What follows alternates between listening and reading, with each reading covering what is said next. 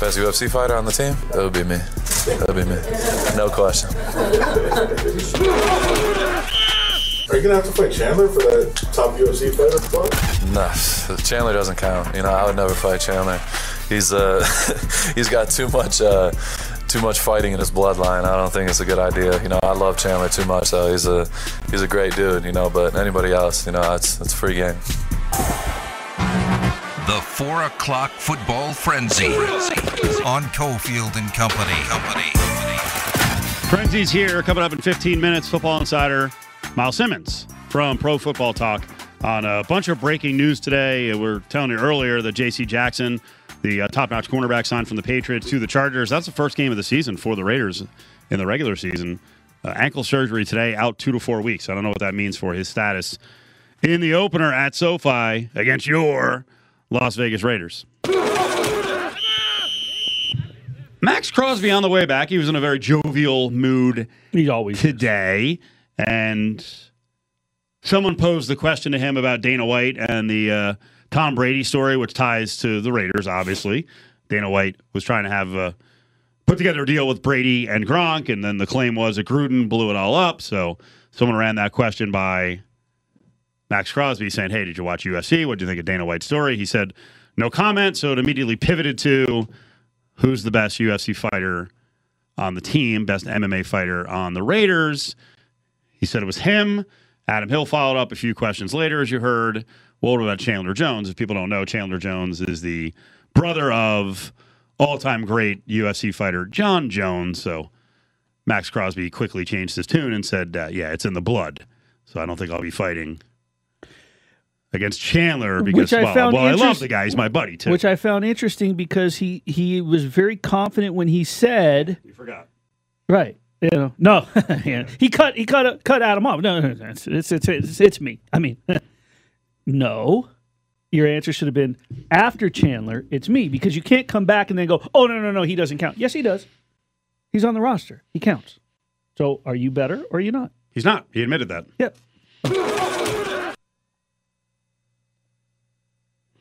Interesting look at the depth chart yesterday. UNLV football came out with their depth chart. Its depth chart. Rebels play on Saturday at the Owl. 12:30 game against Idaho State. There's been a question about who's going to play quarterback. It's been an interesting follow. This is a good problem to have when you're coming off a 2-win season, right? Cam Friel, the Mountain West Conference offensive freshman of the year a year ago, got a handful of starts. He was a starter. Doug Brumfield just couldn't stay healthy. And then Doug had a weird offseason where for a week, Brumfield was in the transfer portal. Then they added Harrison Bailey, an SEC player, who's at Tennessee, to the mix. So there's been all the speculation that Bailey would walk in and he'd have the job week 1. But right now, we don't know who has the job. We do know this, that, I can't say with certainty. I thought all along, Friel started as the 1 at the beginning of camp. Brumfield was 2. Bailey was 3. Now it's a Brumfield or Harrison Bailey situation at the top, and Friel is now number 3. So you can see how close these guys are and that the 17 practices plus that they had made a difference. Bailey's getting up to speed. I still believe Brumfield's going to start on Saturday, but Bailey's closer to him than Friel is. What are you seeing in terms of the fluidity, in terms of the chemistry when Brumfield he's dropping back and he doesn't... you have to make your reads, but he's more so just dropping back. We actually asked this with Derek Carr about... He mentioned back at, I think, OTAs where he knew back in college he could just fire it up to Devontae because he knew where he was going to be. Are you starting to see that natural feel with Brumfield where he's back in his flow, there's fluidity with him and his targets, and he could just fire where they're supposed to be and trust they're there? I'm not sure it's there yet because they have a lot of new receivers. So he has an advantage in knowing the playbook, right? Because he's been here, and Bailey doesn't have that advantage. But you have to remember that they flipped 3 or 4 new receivers into the rotation. So they're all on the same, starting block when it comes to developing chemistry with Seneca McKee and Nick Williams, a big 6'4" receiver, made his way into the mix, and Ricky White, the kid from Michigan State, and the JUCO, Jeff Weimer. Just from what I've seen, I see Brumfield rolling with the ones more often I think he has the most versatile game because he can move, but he's an elite runner. Now he's got to stay healthy. And I'll just tell you, Friel, I think, and we talked about this on our podcast. Caleb Herring and I are doing a podcast, UNLV All Access podcast. It drops every Thursday morning. Yeah. That I remember Friel didn't play in the spring game, and he may have fallen behind a little bit then. He didn't throw a whole lot, and I think he's been laboring with something. He's been less accurate this year in practice than I remember him being last year. So I think of the three guys physically, he was at a little bit of a disadvantage because he's been fighting some nagging stuff. You don't think it's mental in the fact that they brought Bailey in? No. I mean, that's a whole conversation for Brumfield because it was funny. As I was watching today, I'm like, okay, I think Brumfield's starting. And I'm like, this is a nice comeback from going into the portal for a week. And I was trying to think, like, did Brumfield just react to the fact that Bailey was in, right? Yeah. And looked at it and he's like, he's making a lot of headway behind the scenes. Maybe this place isn't for me. Do you think that it's the safer route for Marcus Arroyo to go with Brumfield first, knowing that he has a guy that he brought in from a Power 5 school to sort of be the backup, even though you legitimately have two starters who could come in. You have a guy that can come into the Mountain West and play. Because if you do it the other way, you've deflated Brumfield's ego immediately, where this way, he knows what he's got waiting in the wings. I think that's part of the rationale. I don't think it's all of it, but I think that's part of the rationale. Now, that all said, Willie, 11 o'clock on Saturday morning, when the starter is tweeted out as it's given to someone, it could be Harrison Bailey. Like it happened last year. Justin Rogers was a starter. I thought Doug Brumfield was. What I watched in practice, I thought Brumfield had like an 80-20 advantage over Rogers, and Rogers wound up starting. But they're going to keep it really close to the vest for a game plan thing. They're not going to reveal it because defending Bailey, defending Friel is a lot different than defending Brumfield. Last practice game here, preseason game. No Mullins. He got traded to the Vikings. So do we see all Garbers? Any Stiddy? What do you think? I think you're going to see Stiddy, as you call him. I think we're going to see him for a quarter, and then Garbers the rest of the way. Join the conversation on Twitter at ESPN Las Vegas. I don't think Kenny Pickett looks like a world beater in practice. Like, if you ask the players in the locker room, I think that they would probably tell you, like, Mitch has had a really good camp, and Mitch has looked good in practice. I think that makes Mitch Trubisky a little bit more sellable to a locker room that's full of guys like TJ Watt and Minkah Fitzpatrick, like guys who are only concerned about winning right now. Cofield and Company NFL insider Miles Simmons from Pro Football Talk joins us now. Miles is up on this Tuesday. What's up, buddy? How are you? We're good. We want to talk Kenny Pickett and Trubisky and the Steelers because I'm very interested in this team and who they're going to start at quarterback. But first, can I have you listen? So we just heard Albert Breer, who's like, hey, Pickett's not going to be the guy because he's a hard sell to the locker room. That was yesterday on Colin Cowherd's show. This is Adam Schefter today on TV backing Pickett. The feeling around the league has been that Mitchell Trubisky was in line to be the opening day starter, the favorite to be that guy. And when you talk to people now, here's what you keep hearing, that the young kid is, quote-unquote, coming on, and he's coming quick. Yep. And so I don't know when they're going to get to Kenny Pickett, but they're going to get to Kenny Pickett at some point in the season. I think, essentially, as soon as Mitchell Trubisky has a stumble early in the season, that'll open the door to get to Kenny Pickett.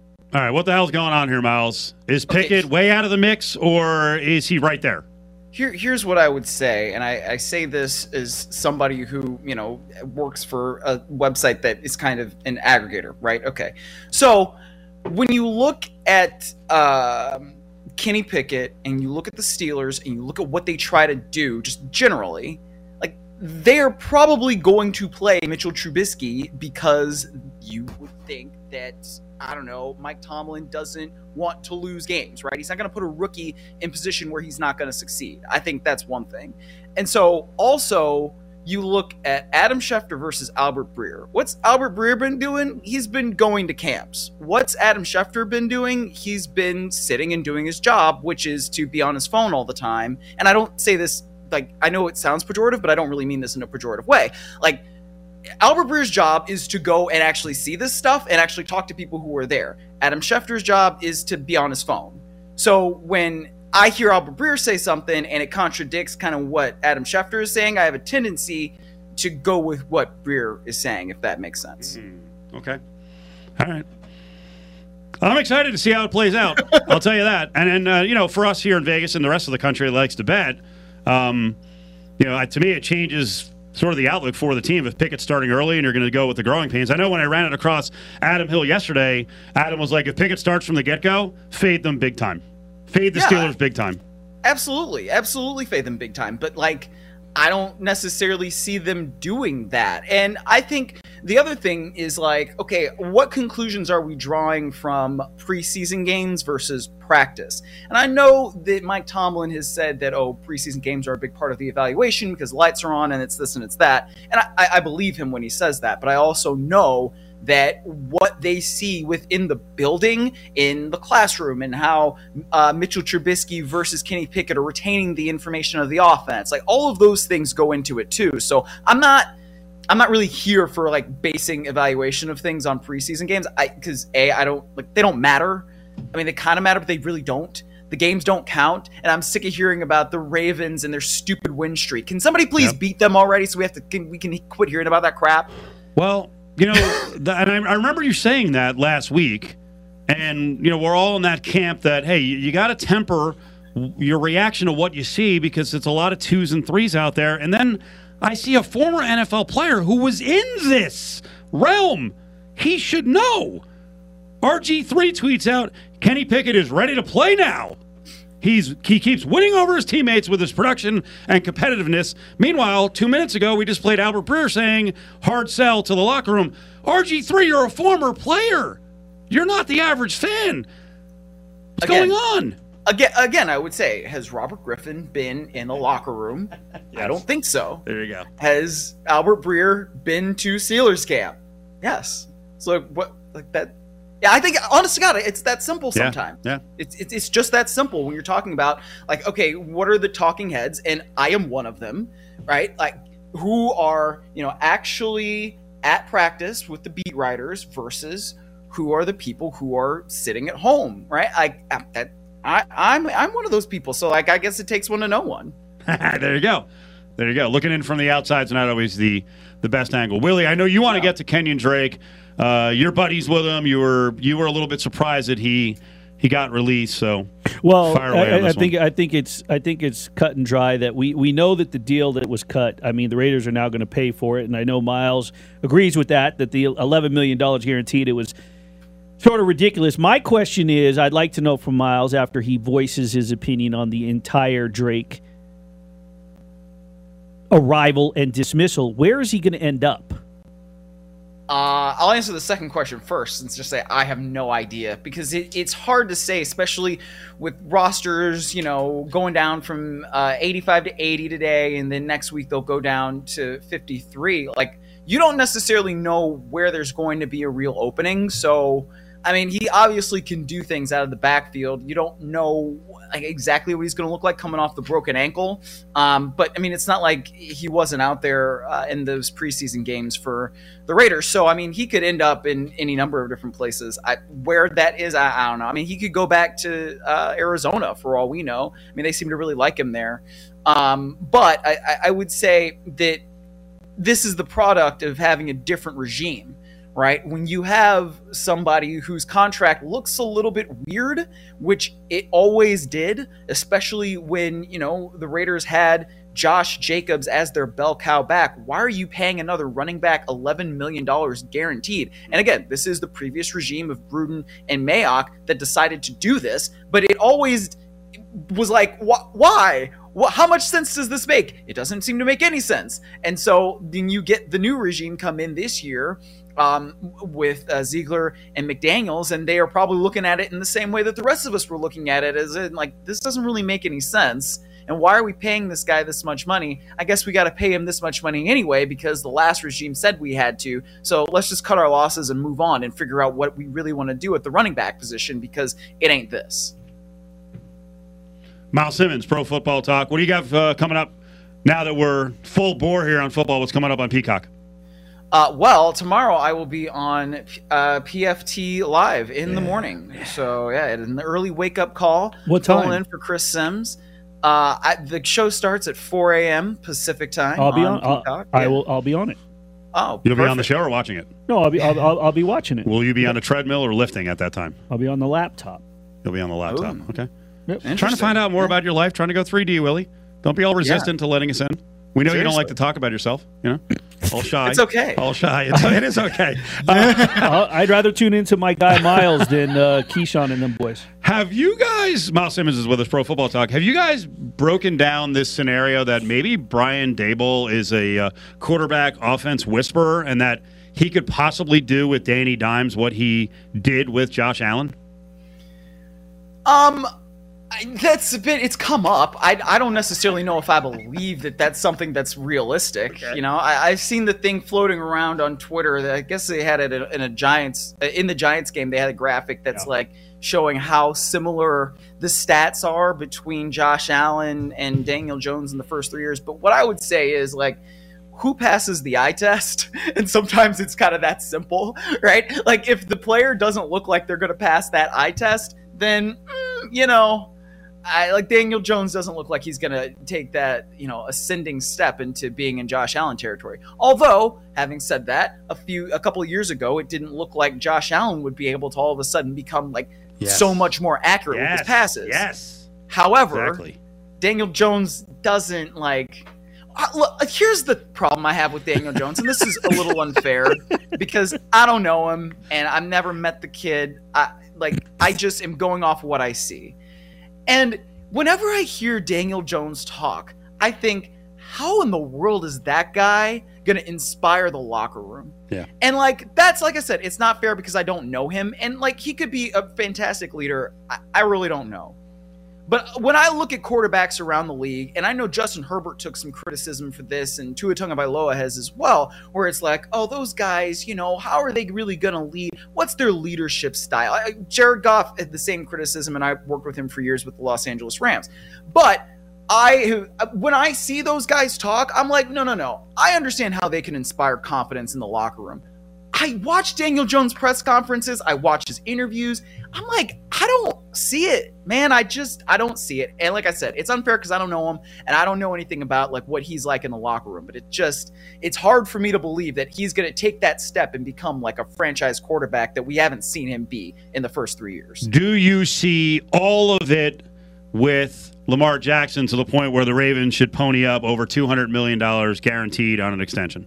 Well, look, Lamar Jackson has an MVP award, and those guys down in Baltimore absolutely believe in him, and there's no question about that. There's no question about how the coaching staff believes in him, and frankly, I don't think there's any question about how much the organization believes in him as a player. They've wanted to get something done with him for a long time, but because he represents himself, they haven't really been able to do it. I mean, it was hard to engage with him. That's been the reporting out of Baltimore. That's been something that we reported at PFT until basically now. And so will he get a deal done before the regular season? I don't know. I'd like to think that he will, if for no other reason, because I want to see players get paid and I want to see Lamar Jackson get that 9-figure guarantee that he has earned and that he really should have gotten last offseason after Josh Allen, who does not have an MVP award, got like what, 150 million, 160 million guaranteed in his contract.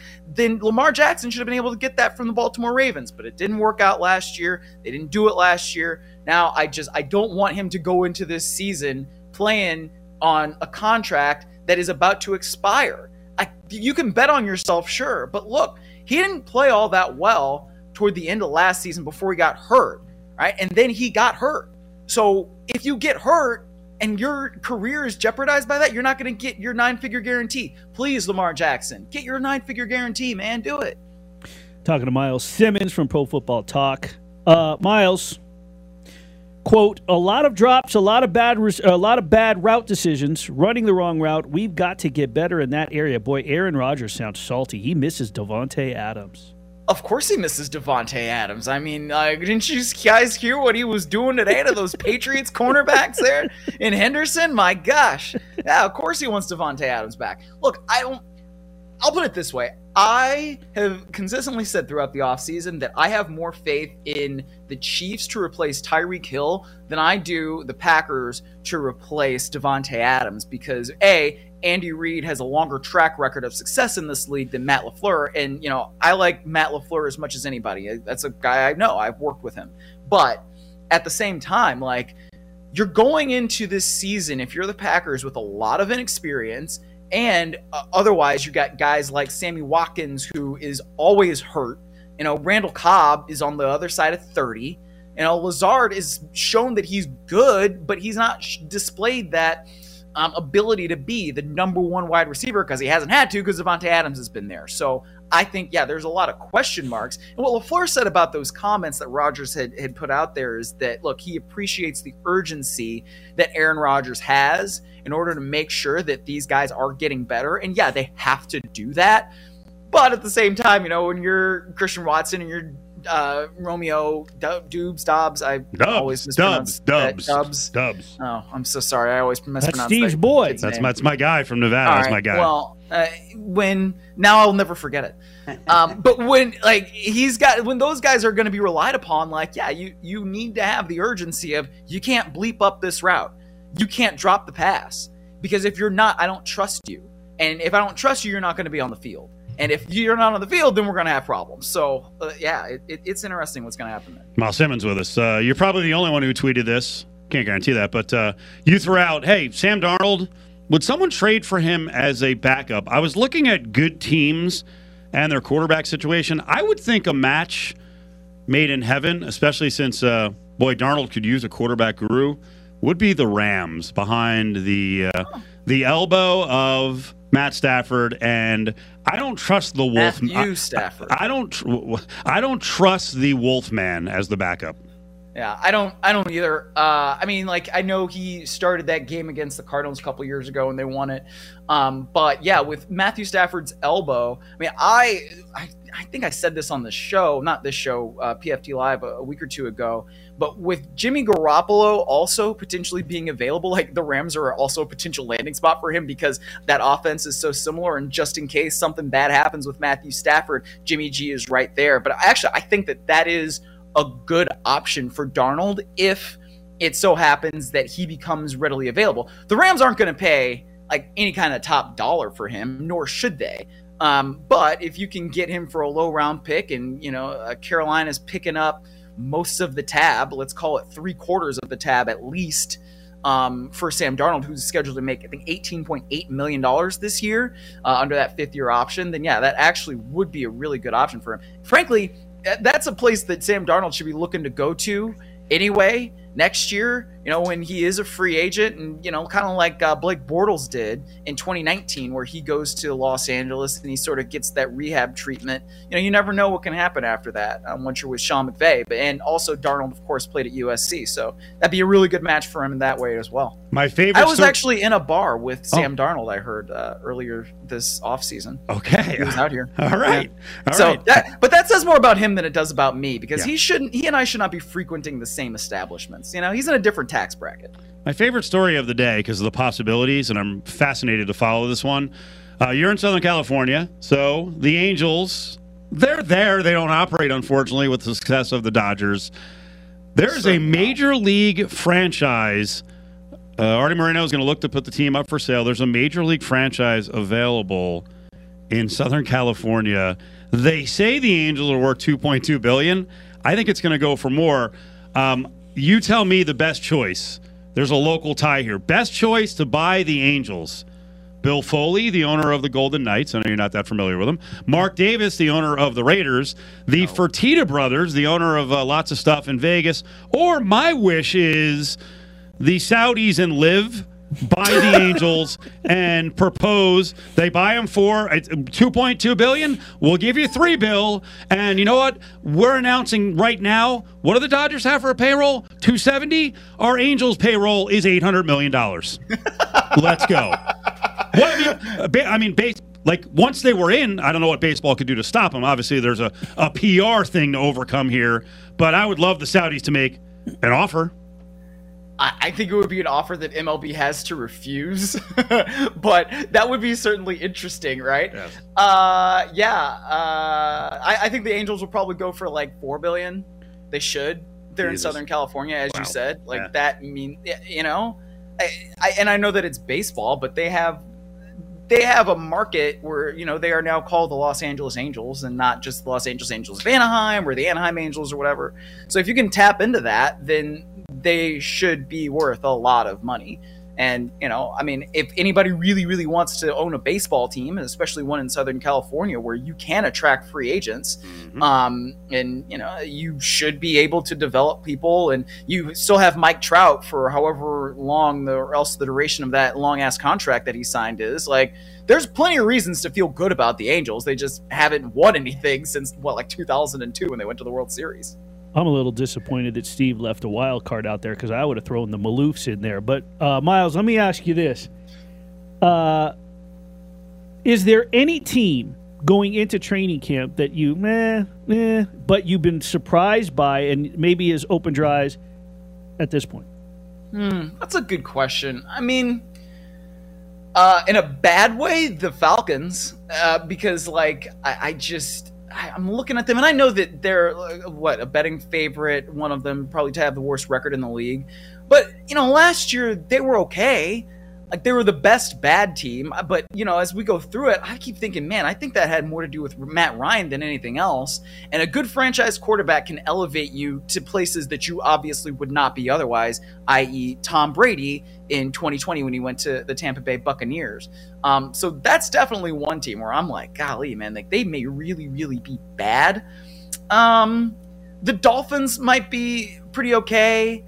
The Patriots might be worse than we think because, look, this whole experiment with Joe Judge and Matt Patricia as offensive coordinator or whatever the hell Bill Belichick doesn't want to call them, and like he doesn't like titles, and obviously the buck stops with him or whatever else he said lately. Like, this just looks like it's heading to be a disaster. I mean, the reports out of Henderson today were so bad for the Patriots, and it just is like, man, I don't know what they're gonna do, and I think people might be a little bit apoplectic if like this thing really goes off the rails. So we'll see what happens there. But yeah, I don't know if there's a team where I'm like, oh yeah, they actually might be good, but there are teams where I've been like, they might be actually really bad. Miles, you're the man. Apoplectic to close things out. That was beautiful. Yeah, well, I try. You know, I got to get in those Ivy League words sometimes. Thanks, Miles. All right, take care, guys. There he is, Miles Simmons at Miles A. Simmons up on Twitter. Check it out, Pro Football Talk. He's got his own section and basically covering the Western region. The guy's writing from like 4 in the morning until 8 at night, and probably even longer than that. The crew over at Finley Toyota speak Spanish, Thai, and even Persian. In fact, they speak 14 different languages. Come in and talk the universal language of big savings today. You're live with the Fat Pack on Cofield and Company. I'm gonna live till I die. I'm gonna laugh.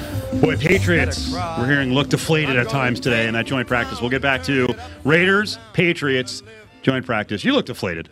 I gave you a look. We were trying to get out to get to a break, and then you got to break, and you're like, was I not allowed to ask a question? I'm like, no, you were. I've been reprimanded. It's been a long day, too. I'm done for the end of the day. No. Drained Come my on, energy. pick it up. No. Brush yourself off. Come on. You can do it, man. There's rebranding of things that I'm not That's happy us. with. I'm just not happy with it. Sorry. Jamal Williams there. I don't know if I can watch any more crying tonight on Hard Knocks. I'm just going to say that. No more crying. I'm saving them. Dial down the speeches. Oh, you haven't watched it? Not yet. Okay. Well, Jamal Williams, one of the running backs, made a very impassioned speech where people are like, I want to ask you this, though, about that before I tune in, because I'm listening to you and Adam break it down. How much do you feel this year, after years and years and years, right? They're into the teen years of this show. They know the cameras are there. How much are playing up to it? But they roll on so much stuff. Yeah. I don't think you can be playing up to it all the time. Wouldn't you forget? Yeah, at some point. If they're following you around, if they've got cameras everywhere in the facility and the practice field, I think you forget. Yeah. You're right. Maybe hand it up. Maybe Campbell's hamming it up. I don't know. I like Campbell. I've been liking Campbell. Not from the show. I mean, I've been like, I think he's a good coach. So Tom Brady's back, we think. So that's something to start betting on. Or do we fade Tom Brady. We just talked about Aaron Rodgers, him getting on his young receivers. There's a lot of people out there who are like, hey, they don't have a 1 or a 2. They've got a bunch of 3 or 4s. So these are 2 of the stud teams at the top of the NFC title race. On the way back, Sam Panayotovich will tell us, what do we do with the Packers and the Buccaneers? Fade, follow, get aggressive, back off. Join the conversation on Twitter at Cofield & Co. It's Cofield & Company's Eye on Sports Betting with Sammy P.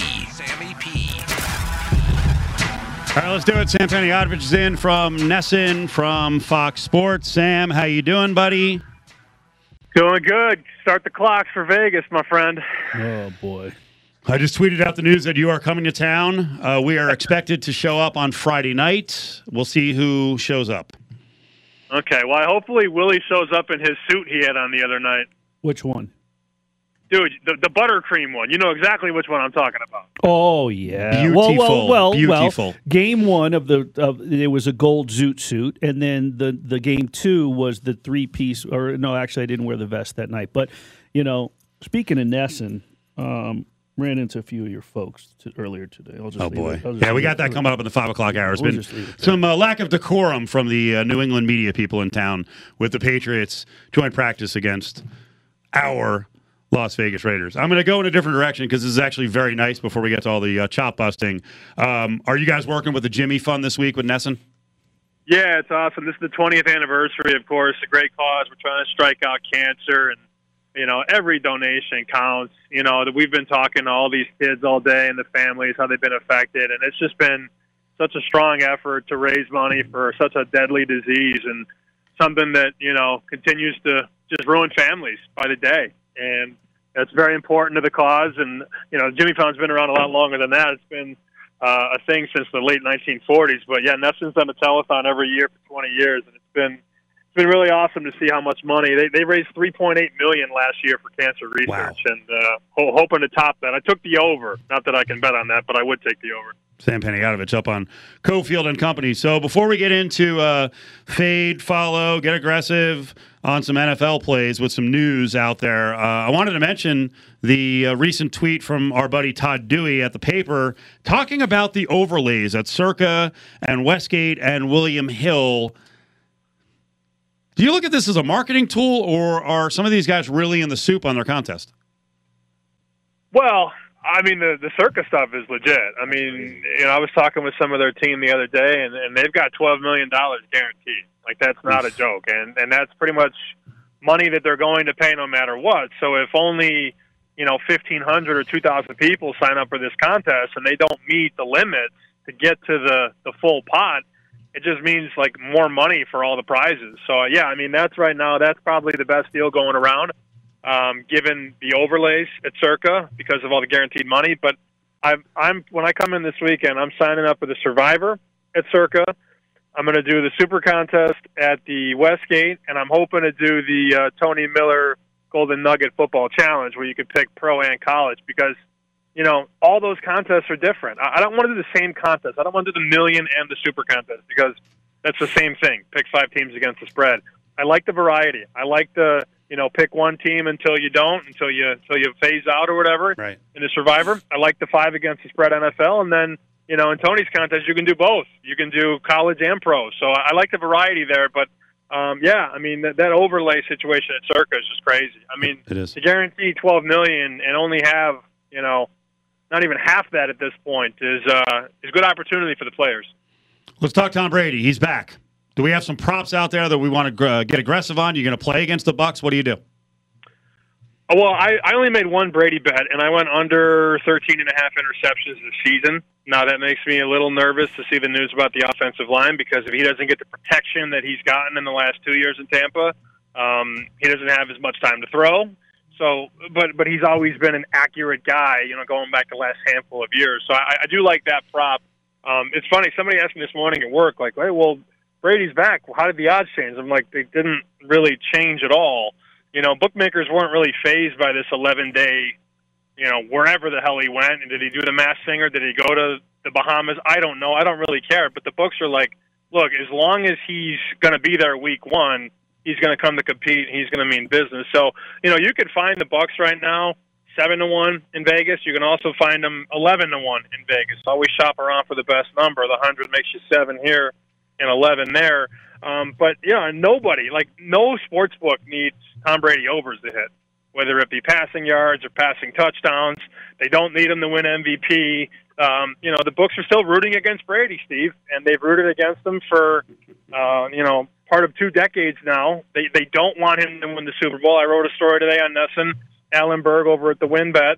He said that that's their biggest liability. Like, if Tampa wins the Super Bowl, they're going to lose the most money on that. So that's the way it goes. As long as he's lacing them up, the books are going to be rooting against Tom Brady, not only week to week, not only props, but to win the whole thing. Sammy, I asked Miles Simmons if there's any teams that he has changed direction with in terms of how training camp has gone, preseason games. When it comes to season win totals, have you changed directions? Is there any team that's opened your eyes, or you gone, oh, yikes, I better hedge? Or what has changed, if anything, with any team thus far? I like Minnesota more than I did going into training camp. That's a team that could be one of the most explosive offenses in football, and I wouldn't be surprised if Kirk Cousins threw for about 5,000 yards and had 35, 40 touchdowns this year. To hear Justin Jefferson and Adam Thielen talk at Vikings camp about they've never been this wide open in their careers, that's pretty telling. Justin Jefferson last year was complaining he didn't get the football enough, and that's a guy who was top 5 in almost every receiver category in the NFL. Remember, Kevin O'Connell, who was the Rams OC and designed a lot of plays and schemes in L.A., he's the head coach now. So you're going to see pace, space, skill, speed. That's something Minnesota hasn't done under Mike Zimmer. 3 yards in a cloud of dust. Like, Cousins is going to throw more and throw to guys who are more open. And that tells me that team, could win 10, 11 games, potentially be a 2-3 seed in the NFC, which is pretty wide open. That's a team 40-1 Super Bowl, 20-1 NFC. I think this NFC conference, man, there's no doubt in my mind Minnesota has the talent on offense to make a run for the NFC Championship. Can they win the Super Bowl? That's a different story. But can they get to the Final Four? Can I make an NFC bet at 20-1 at FanDuel? Yeah, I think I can, and I think I will. I like them more. And, Willie, I'm nervous as hell on the Giants, man. I've got them over 7.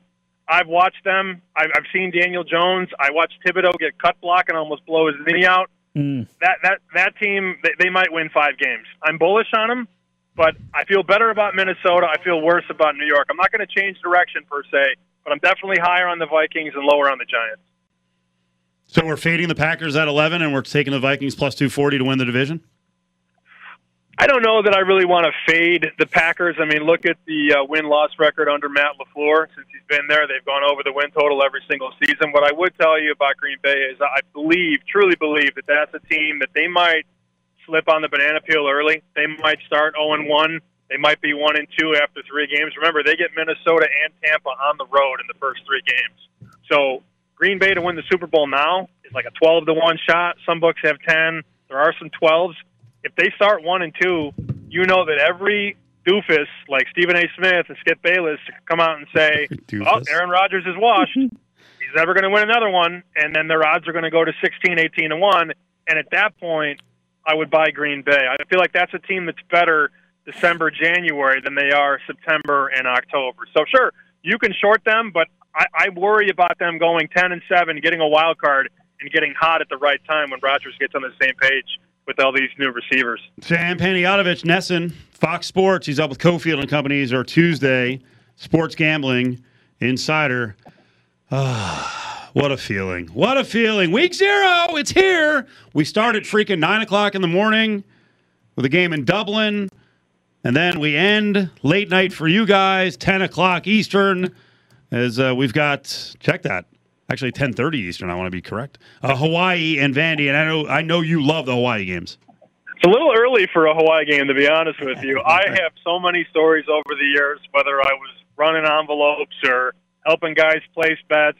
The amount of people that had no interest in the Hawaii game at 6 o'clock Chicago time when I'm in my early 20s and late 20s, it almost triples after a night out on a Saturday. You know, guys aren't even looking at that game when you go off for drinks. And then all of a sudden it's, 10 o'clock. Oh, man, Love Hawaii in the over. You know, for years with Timmy Chang and Colt Brennan and even the years that June Jones was there, they used to tax those lines. Like if Hawaii was an 8-point favorite, they'd make the game 10. Yep. If Hawaii should have been 12, they'd make it 14 because they were always bracing for that expected chase. And that was when Hawaii was good. Now, Hawaii is nowhere near as good as they used to be. It's actually going the other way. People are going against Hawaii. That game opened, Steve, it opened, Vandy minus 2.5 against Hawaii, and now it's 7, 7.5, 8. That might be a Saturday night. I'll be in Vegas. I might wait. Like, I dare you to give me 10 on that game. I will take 10 with Hawaii on Saturday night. I'll plug and play it, man. No doubt about it. There's no way I'm laying 10 points with a team going across the continental United States. Yep. 10 points. No shot. I will not give you 10 because all of my money for the football season has actually gone to the NBA. When I got the Nets at 30-1, KD's back. I knew it. Be patient. He'd break. It's great. Did you actually bet that? No, but you didn't have to, take the story away from me. That was great delivery. Well, usually when you scream, you're lying. I've learned that about you. So you gotta cut back on the yelling. Otherwise, I would have just believed you. Here's the other thing. I remember Jeff Sherman at the Westgate. They knocked it. You said 30-1. That was the high across the American markets, like state to state. Yeah. But Jeff Sherman, once Kevin Durant requested a trade, he moved the Nets to 50-1. Yeah. And then obviously took a pop there, took maybe a dime or something, and then lowered it back down. What a fascinating story. Trade me. No. Fire the coach. No. Fire the GM. No. I'm going to retire. No, you're not. No, All you're right, not. I'll come back. Come on. Come on. Yesterday, what a freaking story. Yesterday, we're breaking down deals with our NBA guy, John Von Tobel, and I'm like, wait a second. Now we're getting the Grizz want in on Kevin Durant, but you can't have Jaren Jackson. You can't have Desmond Bane. It's just a bunch of picks. Like, at some point, the Nets are like, no, we're not doing this. No. The asking price, from what I've been told, is way too high. Like, right. the Nets wanted from Boston, they wanted Jaylen Brown and Marcus Smart and Robert Williams and a couple ones. Well, you're not trading for that at this point in time. Guys, Kevin Durant's going to be 35 years old soon. Yep. And he's missed some serious time the last handful of years. I think Durant certainly, with this power trip, he underestimated how much staying power he has in this league. Is he one of the top 5 players in the league? Yes. Is he a top 5 player in 2-3 years? I don't think.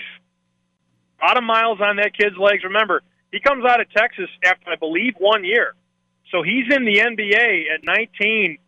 There are a lot of hard miles on those knees, on those legs. And I don't have to tell you, guys are on 7 foot. They don't play forever, man. Their bodies just start to fall apart. And, I agree with you, though, from the get-go. What a fall for Kevin Durant. From trade me, fire the coach, to all that, to LOL, JK, I'm here to play. Unbelievable. Sam, we will see you on Friday night. Have a good trip here. We appreciate the spot. I can't wait, man. I'll see you soon. There he is, Sam Peniadovich. A little doubt in his voice. He thinks I'm going to no-show him. One question, though. I do have other friends in town from out of town. Dinner Friday night, traditional credit card roulette. I've never lost in 14 tries. Knock on Formica. I do not want the streak to go down. If I have to drop like $800-900, $1,000, do I show up to see Sam?